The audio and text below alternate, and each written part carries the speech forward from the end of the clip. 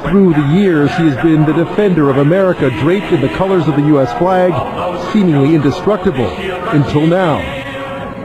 Today, comic book fans snapped up and dove into the pages that mark the end of Captain America.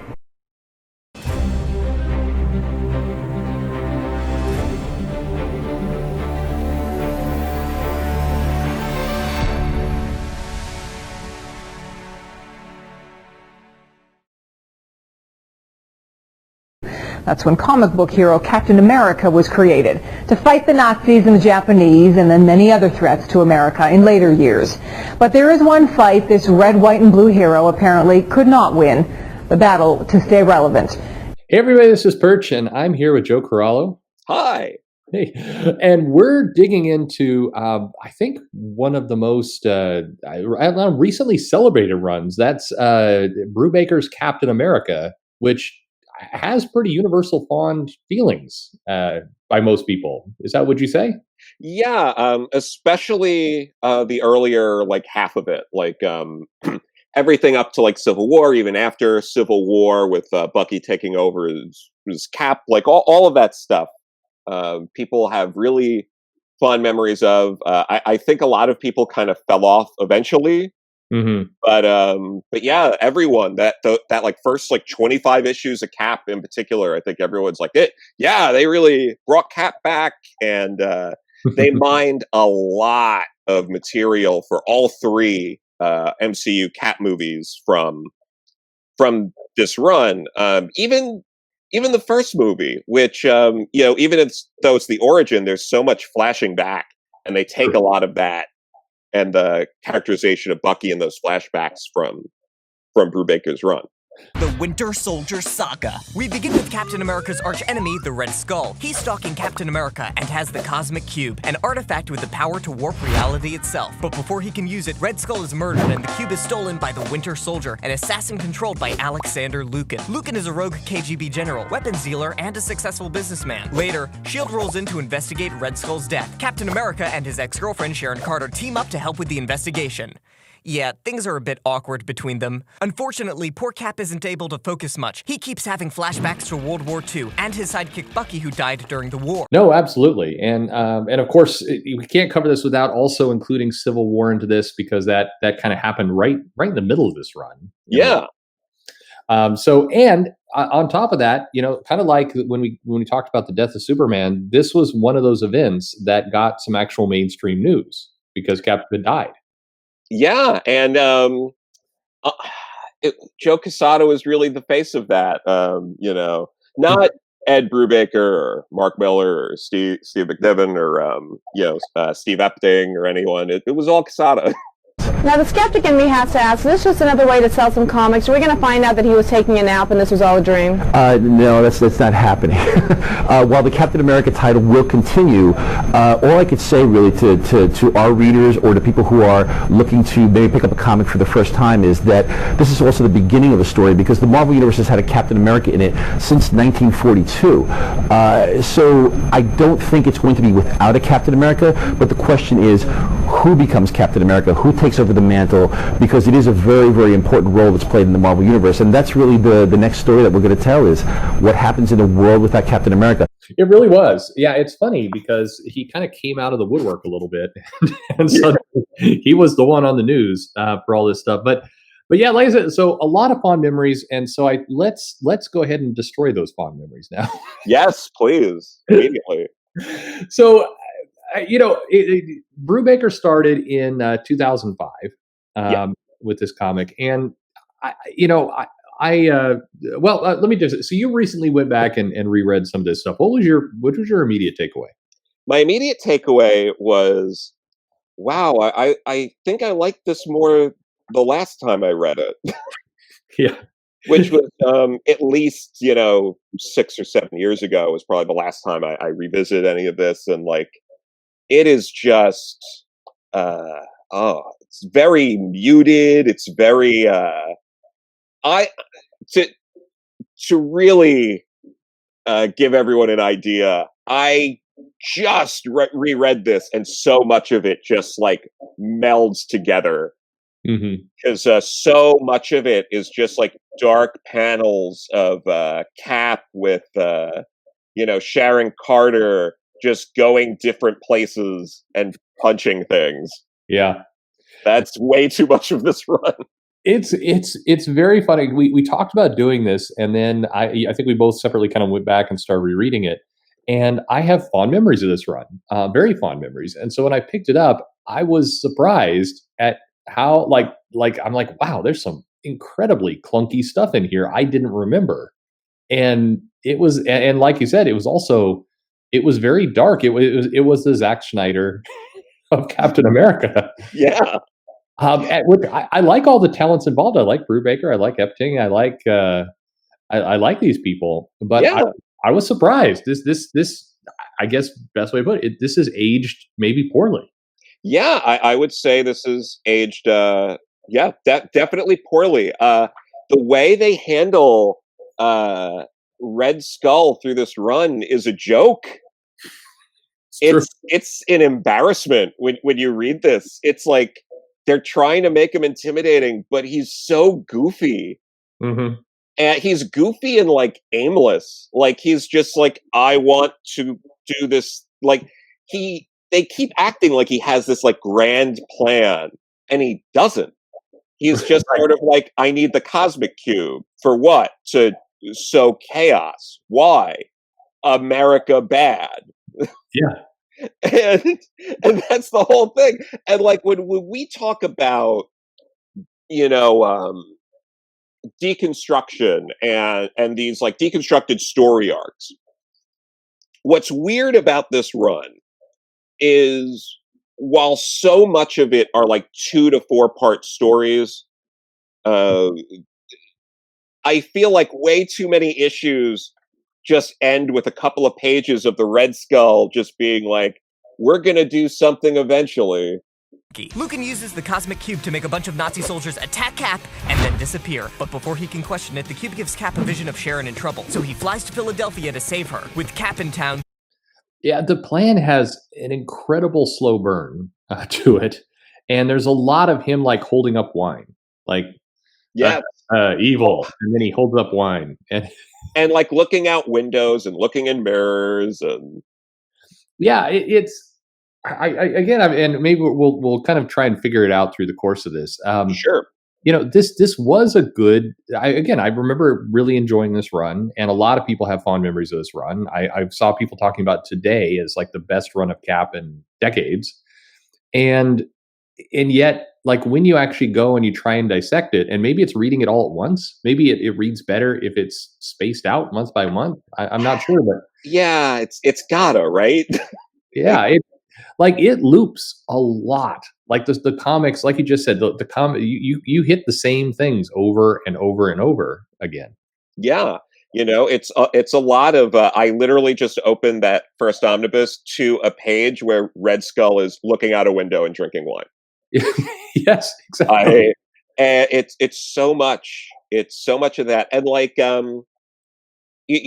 do get like right off the bat, they to add to the Zack Snyder, the Zack Snyderification of Cap, they immediately open this book with like just a superhero that no one cares about being brutally murdered. Right. With Red Skull and Alec. God, what's his Lucan, right? It's Lucan, Larkin, yeah, Lucan, Larkin, whatever. And and it's this whole like uneasy, alliance that Red Skull, this German, has with this Russian, and it's stupid. It's a stupid relationship because it never evolves. The entirety of that relationship is just two guys that know they're going to eventually betray each other. And that like openly talk about betraying each other constantly. Yeah, it's not secret. It's this uneasy relationship that never goes out of being. It just never evolves past uneasy. It's very Megatron Starscream. Yeah, that's good. Yeah, it's very much that. But that was a show to sell kids toys, and this was supposed to be like for an older audience reading Cap, but it's written for a dumb kid who's supposed to buy toys. It's bizarre. It really is. I think part of the clues, I think, to this is the run that preceded it. And I think this is why I think a lot of people have good memories. You had Captain America die, get kind of reimagined by Rob Liefeld, come back, kind of was wandering around Tokyo, I think, as I recall, when he first showed up. And then his comic was I don't know, the best way to put it was super aimless for like 6 years. And it had like this revolving door of writers. You had Reiber, you had Robert Kirkman was in there. You had you had this collection of different writers coming in, and none of these stories really mattered. Gibbons was there. I was trying to Chuck Austin was in there, did some issues, and a lot has happened. Like he's running around and he's doing stuff, but nothing is going on in this run, and it does not matter at all. And then Brubaker comes in and he does have a plan. Like it reads like there's a plan here, and to me, I think it must have just felt like relief to people. It must have, because that, and you had solid, consistent art through the run. Like, yes, yeah, and that really helped. But I think part of the problem with this is they were so busy crafting this like overarching plot that Cap just kind of loses his characterization. He has no personality. Right. He is just Cap through this whole run is just, I'm sad. The past. Stop, Red Skull. And that's it. Like he doesn't like. He's constantly like hanging out with his ex-girlfriend, and there's zero chemistry. It's true, and like every panel, I'm looking at pages right now, and it's like him, and half his face is shaded, and he's kind of frowning, and he's looking down, and he's sad. He's having a sad Cap moment, and then page after page after page of the exact same expression. And again, I like this artist a great deal. Yes, absolutely, and the same thing with Ed Brubaker. And I think it should be a good thing to imply that we like things Ed Brubaker did since then more. Oh yeah, oh absolutely. That's a good thing. I think so. I think he's gone and done some really good runs. But yeah, there's some clunky parts to it. And not to reinforce the point, I'm flipping through pages and I keep hitting people looking out a window. Like here's Cap looking out a window. Here's a Red Skull looking out a window. They're glancing out the window. They're fondling a glass of wine again. It's like, what are you doing? Yeah, and then it's just like, here's another flashback to Bucky.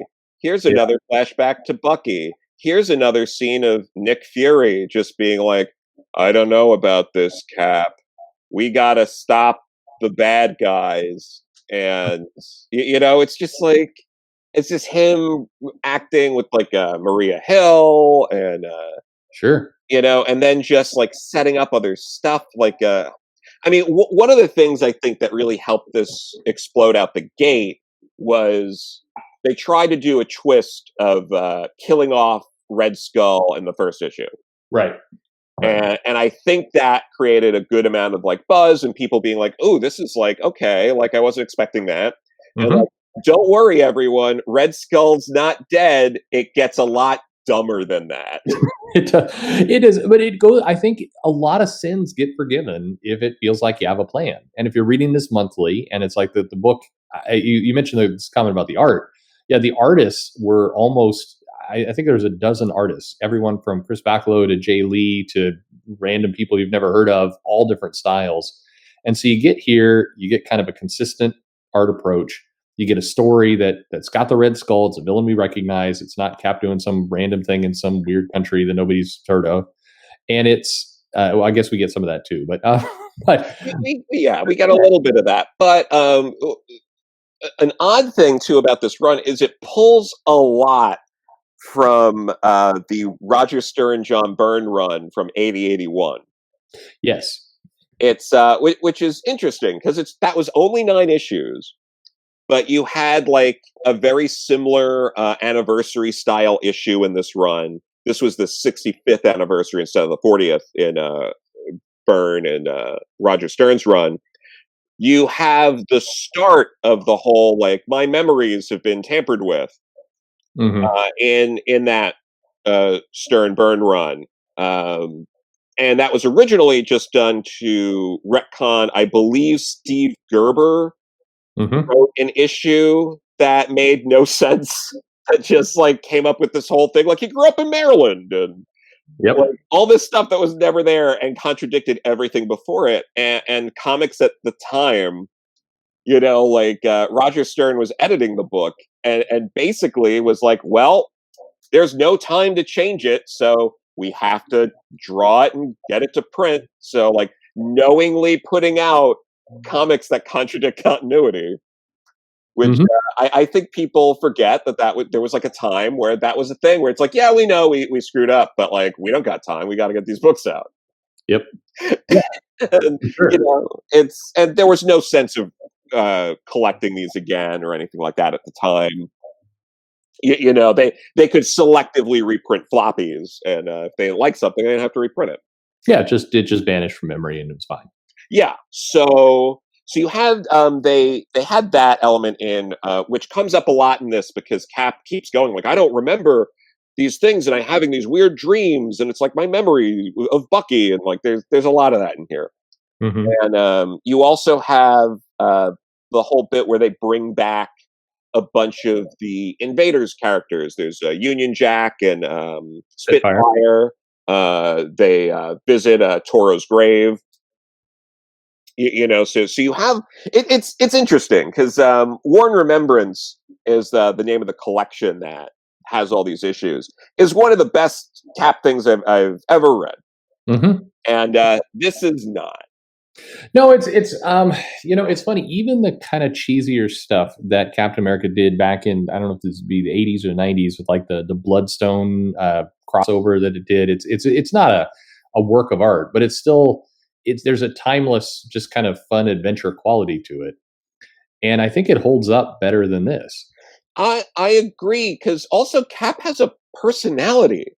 Like when Stern was writing him, it was very like, oh, you know, like they're doing a lot of goofy stuff. Like they made it so he's a freelance artist, you know, to explain how he can just drop everything and go do stuff because he doesn't have a 9-to-5. But yeah, he was like happy and nostalgic, and they introduced that.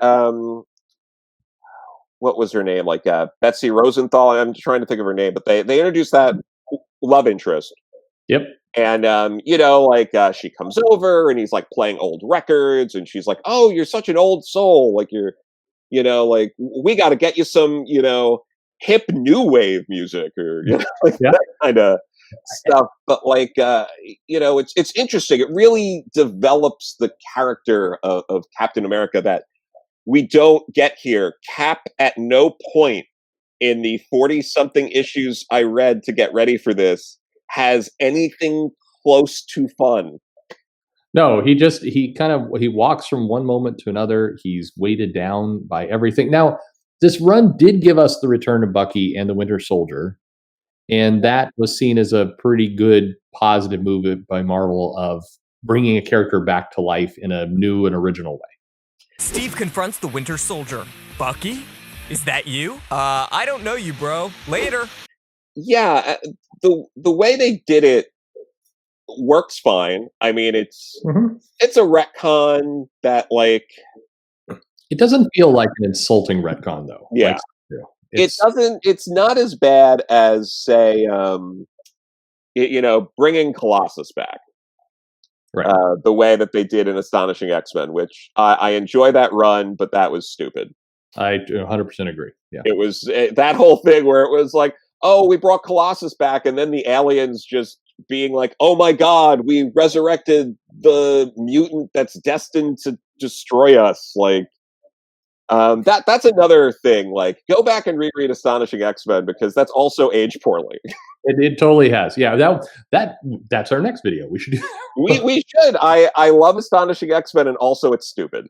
Yeah, exactly. No, well, we'll get on to it, but I mean, yeah, okay, we shouldn't do it now. But there are some painful moments, and I picked that one up yesterday and was just looking at it, and it's like, what the new Hellfire Club? What the F is this? And then that didn't go well, like there is some dumb stuff in there, but anyway, all Wing wanted to do was to fly.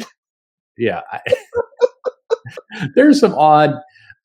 So this run. So, well, the other thing that struck me is this issue, and I'm looking at the originals. I actually was able to dig out of a box pretty easily. Nice. And what I'd forgotten about is in the midst of the Winter Soldier storyline, the arc, that was a pretty major one. I mean, arguably was the major one of his run. Yeah. We get to part 2, and then before we get to part 3, we get a House of M crossover issue just kind of inserted there in the middle. We sure do. It's like issue 10, I think. Yeah. Yeah. And why? yeah, I mean, it's weird because it's very disruptive. It is. And it has nothing to do with anything, really. I mean, it's another retelling. I guess it's Captain America getting old, but it's not like there's nothing positive of this issue. Like this issue does not matter to anything. No, it doesn't. And another, it's like, we'll get into it more with Civil War, but everything House of M does that's probably good in terms of just like actually putting out an event. Civil War does like the opposite, where like House of M, you can just read House of M, and all the tie-ins do something that like like they fit into the event in some way, but you don't need to read the tie-ins to understand House of M. Civil War, it feels like they're just not, they're constantly omitting incredibly important information. Yeah, no, you really can. And I think that was one of the first Marvel events to just really kind of just vomit all over this idea of, you don't have to read all the issues. It's like that's just a lie. Yeah, but like, so you're having this with the Winter Soldier, and the way they bring him back, I guess probably the first time I read this was a little, again, like those sort of rose-colored glasses, but like reading it now, it's like they're showing their hands like obnoxiously the whole time. Oh yeah. Like, the seeds have been laid. Let's just put it. They stop short of Cap just straight up saying, "I feel like all of these dreams mean that Bucky's around somewhere, and I have to find him." Yeah, exactly. And then you had the Nomad issue before that, where he gets shot, and there's a lot here. I mean, it was very, very telegraphed the entire time. Yeah, it was telegraphed. It's weird because Bucky coming back was telegraphed, and they kept like telegraphing that Red Skull was up to something, and I guess the master plan was to have a stupid giant robot break things. Yeah. Yeah. Which was like, I can't believe how stupid that was. In terms of the Red Skull's plan, I mean, we've seen the Red Skull with a plan of rewriting reality. We've seen him put red nerve gas over the Mount Rushmore, and this was a giant robot plan.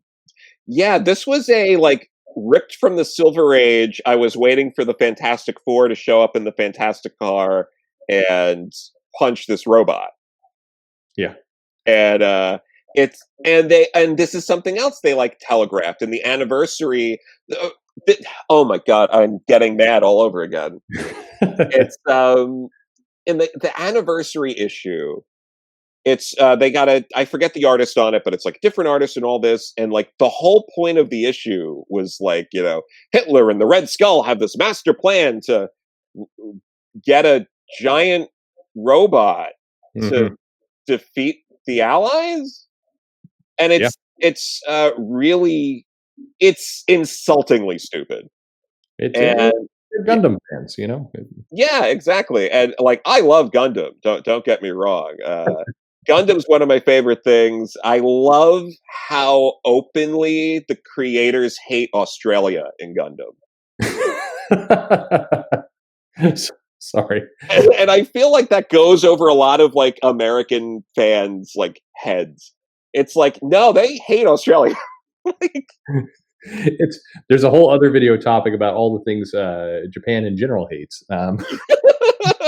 yes, Australia's up there, but So you mentioned more. So as you're going through this run, a lot is definitely telegraphed for sure. yeah, Including ultimately that Bucky's going to become Cap. Actually, before we get to that, so then I guess it's important to go into Civil War because Brubaker's doing this run. He'd been interrupted for House of M already on issue 10, and what Civil War was about issue 20, 22 or so. yeah, right around then. It might have been 21, but yeah, it's right then. Yeah. And Brubaker's, I think, getting to this whole plot of bringing the Winter Soldier back to life, having that kind of that all play out with Cap and the Red Skull's got something going on, and there's intrigue with Nick Fury and Sharon and everything else. And then along comes Miller, and Miller is going to suck the entire Marvel universe into Civil War.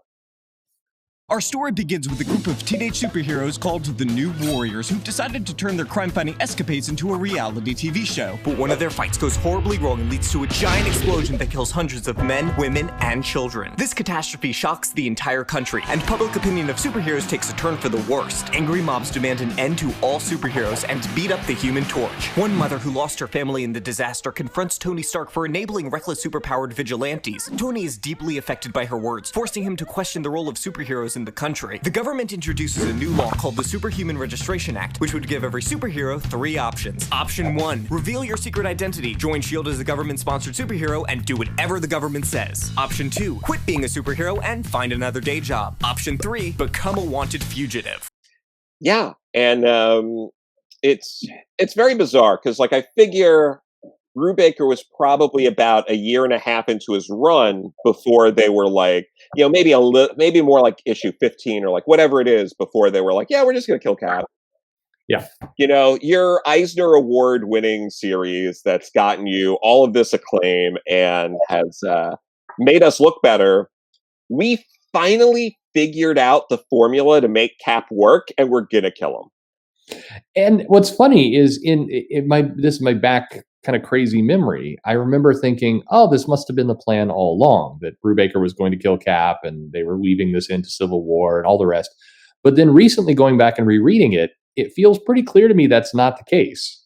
Oh, yeah, no. And if anything, Iron Man was more lost in the woods at this point than Cap. Like, Iron Man would have been the character to kill off and try to figure something out to do with. Sure. Like, you figured out Cap. Like, it doesn't make any sense. It would be like if they brought Quasar back now and figured it out, and Quasar's selling 100,000 copies a month, and they were like, you know what? Let's just kill Quasar. Exactly. You had a successful run with sales, and you had the spy thing is working for fans. Yeah. And I think it ages badly, but generally it is, it's working. And then we get Civil War, and Civil War is kind of the Marvel template event that would become how all the events are forever. Yeah, to the detriment of fans and retailers everywhere. Yeah. But like, I can't stress enough too, that like, when we're saying this about Cap, like, it is rare to get a both critically acclaimed series that also sells gangbusters, and that's where this book was at a year or so in. You're absolutely right, actually, and yeah, you kind of underline that because those rarely go together. In fact, it's usually one of the complaints against the Eisners or some of the awards is that they tend to be divorced sometimes from sales. But this title was one of Marvel's top selling books, and had that critical acclaim. Yeah, I mean, I know for a fact that some books have gotten Eisner nominations like out of spite. Like that Sure. the judges were just like, let's mess with Marvel. Like, oh, Marvel wanted to cancel this book, it's getting a nomination. Like, Oh yeah, those are things that happen. not surprised. Yeah, no, and for sure, it definitely, and it comes across that way. But this is Yeah. Marvel, who had been lost. I mean, again, the big historical context here is that the '90s came. Marvel made a huge amount of mistakes. The issue was the company was lost a bit. They're heavily reliant on the X-Men and kind of various extreme type things. Yeah. They do Heroes Are Born, and they get the Image guys briefly back to do that. It does sell very, very well, but again, the quality of the books is questionable. And as we end the '90s, it's kind of by and large all over the place. Yeah. And so this was one of the, and then they do Marvel Knights, and that's kind of how Joe Q came into the mix and started to kind of get his legs out from under him. But still, the Marvel as a general is still recalibrating. Yeah, absolutely. And Joe Q did some incredible things that really helped get that company back on track. Yeah, and the Ultimate universe is at this point I believe was going. Yeah, it was going. I think that's how they got Mark to do this. I think Ultimates was doing really well. Yep. And it was like, okay, well, let's bring Mark in to let's get Mark's magic into the main universe. Yep. And so we get this set up and we get this comic, and you and I both read the original pitch, which is pretty insane. Well, he also originally wanted to like tie it into, was it Planet Hulk or World War Hulk that was going on? Well, kind of both. It was definitely going to have World War Hulk, and it was going to have a lot more of the X-Men. And I mean, they were going to kill off like a bunch of X-Men characters, and and World War Hulk's there, and there's another alien invasion that he wanted to do kind of as well. Like there was Miller had no sense. Well, in many ways, I read this and I kind of chuckle a little bit because it is the exact opposite of today's decompressed comics. Yeah, and and also keep in mind with Civil War, because we're probably going to get a little nitpicky. I know that might be shocking to people listening. Oh yeah, it is. But they were also nitpicky. They wrote Mark had to write 8 drafts of the first issue script. Yeah. And there are so many like glaringly moronic things that happen in that issue that you think like 8 drafts you'd have like really tightened that up, but like this goes to this idea of what was it, Tom Brevoort used this analogy talking about Bill Jemas in an interview a few weeks ago or so, maybe over the summer. It's this idea of you're polishing a car and it looks perfect, and you keep polishing until you go through the hood of the car. Yes. And that's what Civil War feels like. No, it really does. And some of the strangest things, like the premise, of course, of Civil War is that there's an accident, and somewhere between 6 to 8 city blocks are destroyed. Although, from when we were talking earlier, I went to look in Wolverine, and Wolverine kind of describes it as an entire town is destroyed. Yeah, but that's not true, because they said a maximum of like 800 people. Like it was like between 600 800 casualties, and I think they landed on 800 because whatever. Like, why not round it to 1,000? It's a fictional world. Like, make it easy. Why settle on 800? Yeah, absolutely. And then they kind of go back and forth on, well, we need some emotional weight to this whole thing. And Miller is suggesting that they kill off Happy Hogan's kid, and then and Happy and Pepper's kid. And Joe Q's like, that's amazing, that's brilliant, you're really smart. And then Brevoort's like, that's nice, but they don't have any kids. And you're like, what the fuck are we talking about at this point?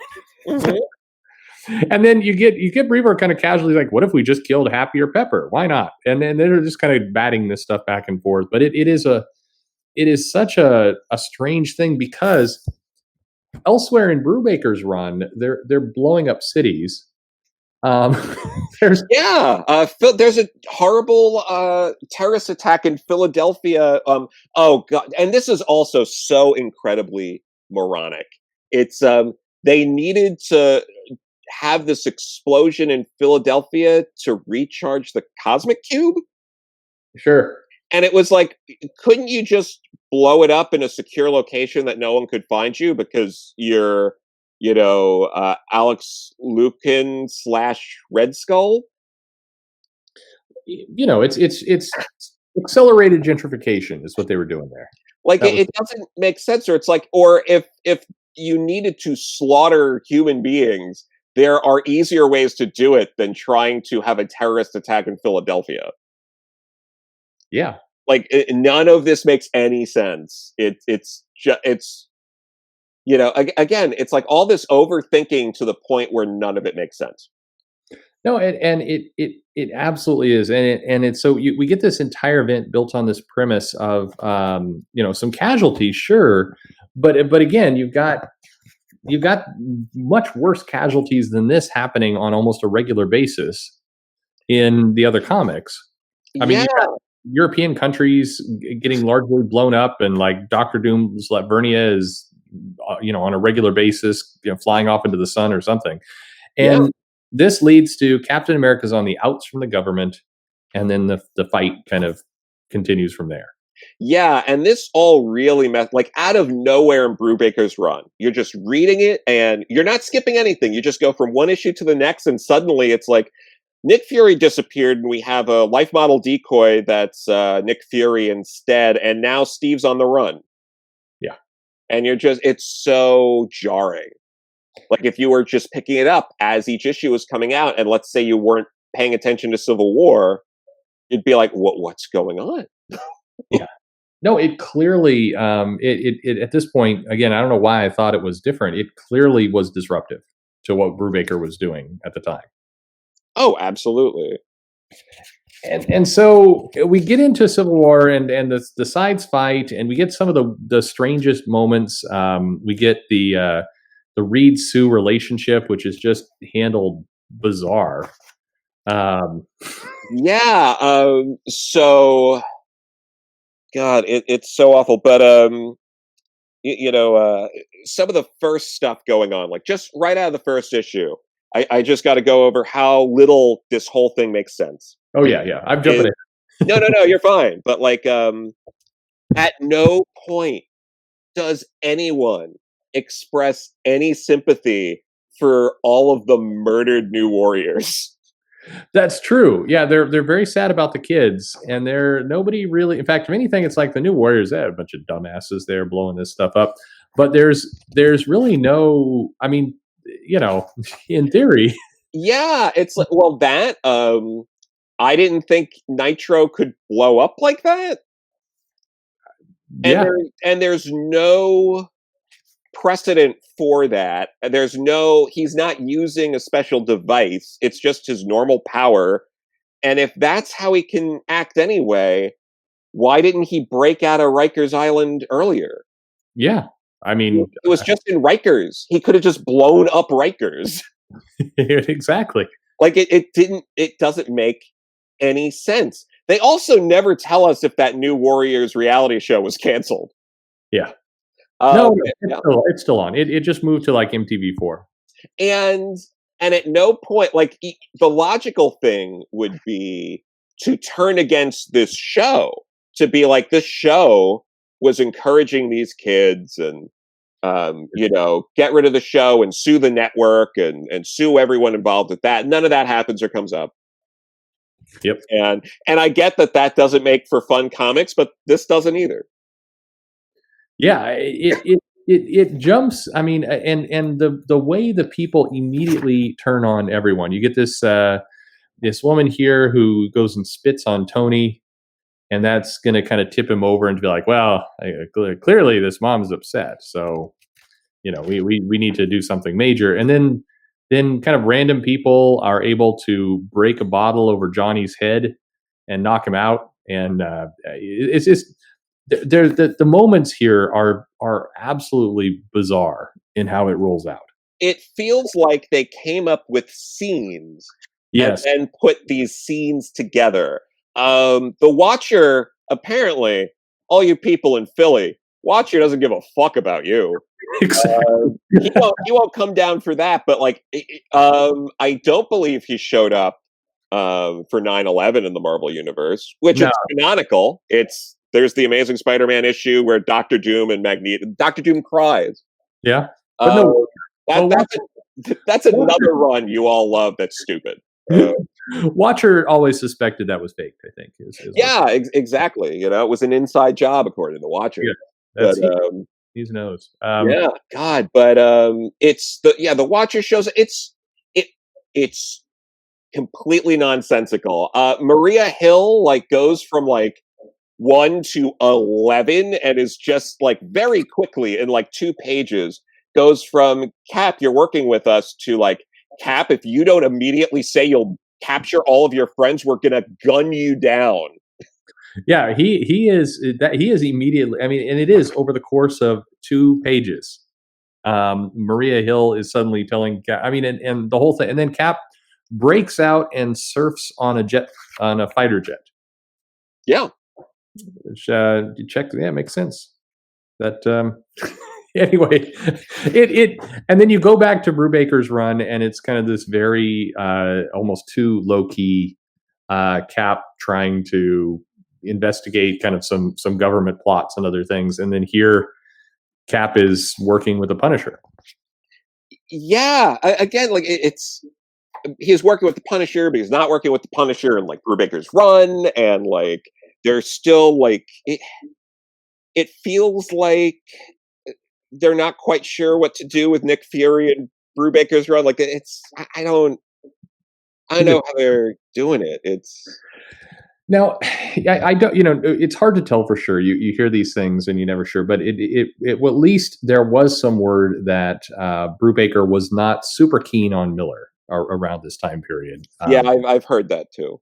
And you kind of get why. I mean, yeah, you could understand if that is true, because the character. I mean, Cap is written, his personality is different. Everything is very different, and it's just it's a very strange bit all the way from Robo Thor to, and I know this is one of your favorite scenes of all time, the funeral of Goliath.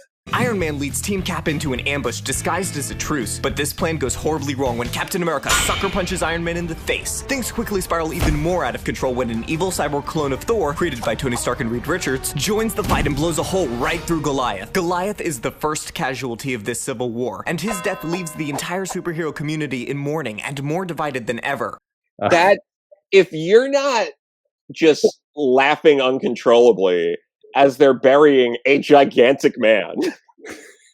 Yeah. While playing it completely straight. They never do explain exactly why they couldn't. They say we couldn't shrink him down, but I mean, you're trying to tell me that Mr. Fantastic doesn't have a shrink ray. It's I think Hank Pym is here. There's plenty of people that could in theory take care of this, but no, instead they have cranes dumping this giant Goliath into a pit, and colors come off his face, and I'm like, this is one of the worst, absolutely the worst visuals I think that they've done in comics. And then that gets followed up immediately by Sue coming to the realization that her husband is terrible and a monster, and the best way to address this is to leave her 2 small children with him and take off. Yeah, and and at the funeral, I just have to add the woman, because only one parent cares that their child was murdered at this Stanford incident. She has this line when she's talking to Tony about it's not anyone's fault that Goliath died. You wouldn't blame a cop for shooting a punk. And it's this is a no matter how anyone feels on any of those issues is not the point. The point is that is aged horribly. Yeah. The exact line, if only he'd gone legitimate, he'd still be alive. This is no more your fault than a cop could be blamed for shooting a punk who pulls a gun on him. Like, Yeah, and it's like, ooh. no, like actually, no matter how you feel about that, that is something you can be blamed for. It's like And then she hands him a toy of Iron Man to remind him why it's good for him to arrest and hunt down most of his friends. yeah, it's so bad. It's again like it's an embarrassing comic, and like so much of the stuff going on again between issues. It's like every issue you read of Civil War, you're like, wait, did I miss the last issue? What happened? It is so. It was pitched originally as 12 issues, and they did shorten it down, supposedly for budget reasons, um, which is just hilarious if you think about that. Oh, absolutely. But it is. I think you hit the nail on the head. It is a comic made up of scenes where they're really confused how to get from one scene to the other. But it's like we're going to have a kind of a comical scene where we're dropping a giant guy into a pit. Then we're going to have a scene of Sue walking out on her kids, and then we're going to have Iron Man teaming up with Bullseye and Taskmaster and Lady Deathstrike.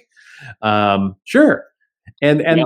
and so the whole thing it is a very, very jarring read when you and maybe again the problem here is we're reading them all in one go, and you really shouldn't read them all. You absolutely shouldn't. But also, another thing I got to point out is how issue 5 ends, which it is incredibly cringy with Daredevil somehow giving Tony Stark a silver dollar, even though he's chained up.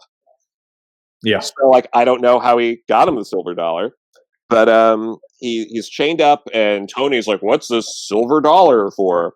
And then Daredevil goes, "Guess that's 31 pieces of silver you've got now, huh? Sleep well, Judas." yeah, And it's like that makes me think this is a joke. exactly. This is like that's like did some like 14-year-old write that on LiveJournal? Like While outside the portal to the negative zone, S.H.I.E.L.D. agent Maria Hill is about to end the conflict once and for all by trapping every superpowered person inside. To save everyone from being trapped, Cloak sucks up everyone in his, cloak, and drops them right in the middle of New York City. Now the fight gets superheated. Namor and his Atlanteans decide to help Team Captain America. Vision and the Captain clobber Iron Man. Spider-Man clobbers Mr. Fantastic. Hercules clobbers Thor. Captain America stands over Iron Man, about to deliver the final blow, when a bunch of emergency service workers jump in to stop him. Hey, I'm trying to save the day here. Oh.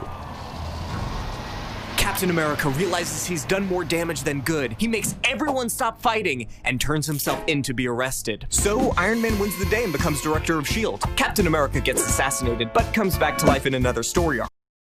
Oh my god, that's embarrassing. And that's followed immediately by the issue 6, which is like way too much Namor.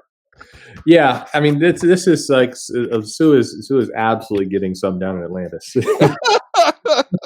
Like, where's Franklin to walk in at that moment and block the whole thing? But it is it was issue is from that funeral on that things got stranger and stranger.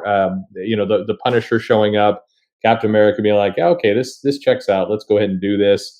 Cap telling Luke Cage to be quiet so he can think. I mean, there's a lot of stuff in here that is wow. Yeah, and we haven't even we're so upset about all these other things. We haven't even gotten to Spider-Man revealing a secret identity to the world. Sure. Which was, you can tell, was really thought out because he had to make a pact with Mephisto to change that one. Yeah, and sort of a secondary subpact with Doctor Strange at some point, as I recall, too. I the amount of kind of immediate let's reverse what we just did stuff that happened in Civil War. I mean, all kinds of crazy. I do love one of my favorite scenes is Reed is talking to She-Hulk as they're arresting Daredevil, and they're casually talking about what it's costing them. They're like, "Oh man." And then, old Hank is completely doped up on antidepressants. It's like, just casually rolling this out. It's like, whoa, And then all of the effects of registration just kind of peter out of the universe until we get to Siege, and then Steve Rogers comes back from the dead, spoilers, and is leading S.H.I.E.L.D. and just goes like, let's just forget registration. Yeah, it's a new administration. They're going to focus on walls and not registration. Yeah, and it's like it emphasizes how little this was thought out, and how there was no real this event lingers for years and then just peters out when they're just like, we just repealed the law. Yeah, we're tired of it now. It reminded me of that Simpsons episode, Homer versus the 18th Amendment.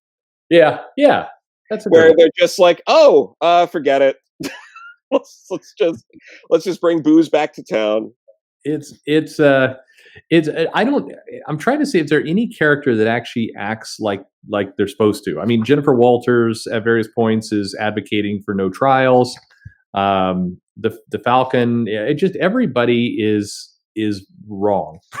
Everyone is wrong. The way this all ends is Cap's about to like punch Tony to death.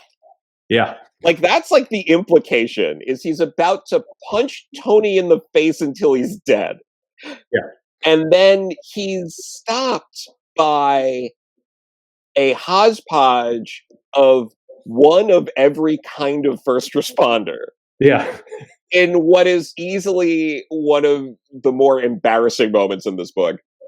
This is now. There's a lot of people who do videos about things that are cringe. This is cringy because you do have the potpourri of a nurse, a firefighter, an EMT, a policeman, all tackling Cap. Yeah, and then they're all just like, "You have to stop this, Cap. Look at what's happening." And then you would think maybe Cap's gonna like regroup, or he's gonna go and like work out a plan, or like possibly work out a concession or a surrender. But instead, he just surrenders on the spot, possibly forfeiting the lives of everyone he was trying to help. Yeah, like a real leader. Exactly. Yeah. No, he basically makes a decision for everyone, sends his friends into hiding, dumps his mask, and orders everybody to be arrested, or yeah, he's basically like, sorry for joining my side, rot in jail till you die, I guess. Yeah, exactly. And it is it was such a weak ending. I don't know. I don't know if the solution to this would have been to let it go 12 issues, but I shudder to think what that would have brought us. I don't know. And like, we read the Cap tie-ins to this, obviously. I read the Punisher tie-ins, because this was the Punisher relaunch, and the way they handle the Punisher in this also makes no sense. They randomly just decided that the Punisher can't bring himself to punch Cap, but he's all about constantly betraying him. Right. With what? He can betray his trust. He can tell him something he's going to do and then not do it. But apparently Cap is the person he's idolized his entire life, and he won't punch him, and he won't fight back, and he won't betray Cap, and he'll carry on in Cap's legacy to some. I mean, this was the start as well of a very long and terrible run of the Punisher. Yeah, it's again, it's like a joke. It's like they didn't care. They were just like, oh, who cares? Like, we're gonna arbitrarily get, like, if they didn't add the needless bit about Punisher being unable to punch Cap, you might have been able to just go with it. But making it so he can't punch Cap but can constantly betray his trust, like, it's mind-boggling. It doesn't hold up to scrutiny at all. It absolutely doesn't, and I think it's there's so many weird character moments. If you read this issue and you just look at a couple pages at a time, you get some really nice splash pages. The art is quite nice in places, and you get some cool stuff. But none of it linked together makes much sense at all. And then it did give us what was, to me, the dumbest aspect of the Brubaker Cap run. Yeah, because now he's in jail. Civil War has ended, and they've got to kill him. Yeah, because and I do want to stress, with like Civil War, it was a sales boon for Marvel. So like we can complain about how it's stupid, but like they're like Marvel's laughing all the way to the bank. Oh, absolutely. Yeah, and You that's know? that's a tough thing that I wish more people would come to real. You can dislike something and groan and be, and I did many times reading this, but still, if you were in charge of Marvel or a shareholder of Marvel or even want their success on any level, you would be really thrilled they did this event. Yeah, they should be proud of the fact that they came up with an event, which, first off, Steve McNiven doing the art and consistently the same quality each issue. Yeah. The art stays gorgeous the entire time. There's no fill-in artists, none of that. Yeah. Even though there were some delays with the book, they kept that consistent. It's one of the only times they have done a line-wide type event like this that seemed to boost the sales of any book they slap Civil War on. That's right. Yeah. And that's no joke. That is a near impossibility in comics to do something like that. It was a major success, and I think from a business standpoint, it was brilliant. Yes. It gave them the template for then what Marvel would do for the next whatever we are at, 15 years and counting. Not quite that. Not quite, but yeah, about 13 years. Yeah. Yeah, and presumably we'll keep doing for the next 15 years. Yeah, yeah, but yeah, and it was something, and this is a Herculean task, and we can it's easy for us to sit back and be like, what are they thinking there, this and that, but like Sure. to imagine people like Joe and Tom having to coordinate with literally like at least a dozen writers on different books to make sure everything lined up to keep the books coming out on enough of a schedule that things would make sense as they're coming out. That's no small feat at all. It is. You're absolutely right, and it is because this comic had a lot of moments. It was a collection of moments kind of strung together in a story. It meant that if the comics went out in the wrong order, it would be pretty disastrous. And I think there was one kind of slip in one area, but by and large, you had tons of issues tying into this, and things came out without spoiling what was happening the next week, and more or less on track. And like I said, that is something that people dismiss, but would have been incredibly difficult to do. Absolutely. I know, like one of the first live streams I did with you, talking about like it's a miracle that any comic comes out at all. Yeah. Like this Civil War was the miracle of miracles. Oh, for sure. And the fact that not only did it come out, it boosted the sales of basically every book they slapped Civil War on.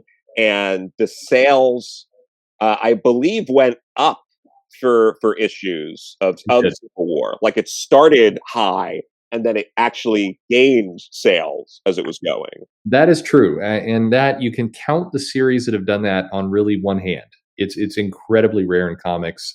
In the last 5 years, I think there's been only one series that has done that, and it is really rare for that to happen, and so it's magical from a publisher when they see that going on.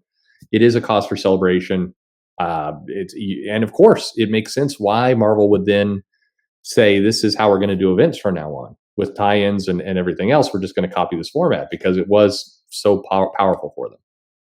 Absolutely, and then in the grand tradition of the death of Superman, Cap goes out in the issue right after Civil War, fighting for freedom for everyone in a big fisticuffs against a giant monster and saves millions of people. That's what happens, right?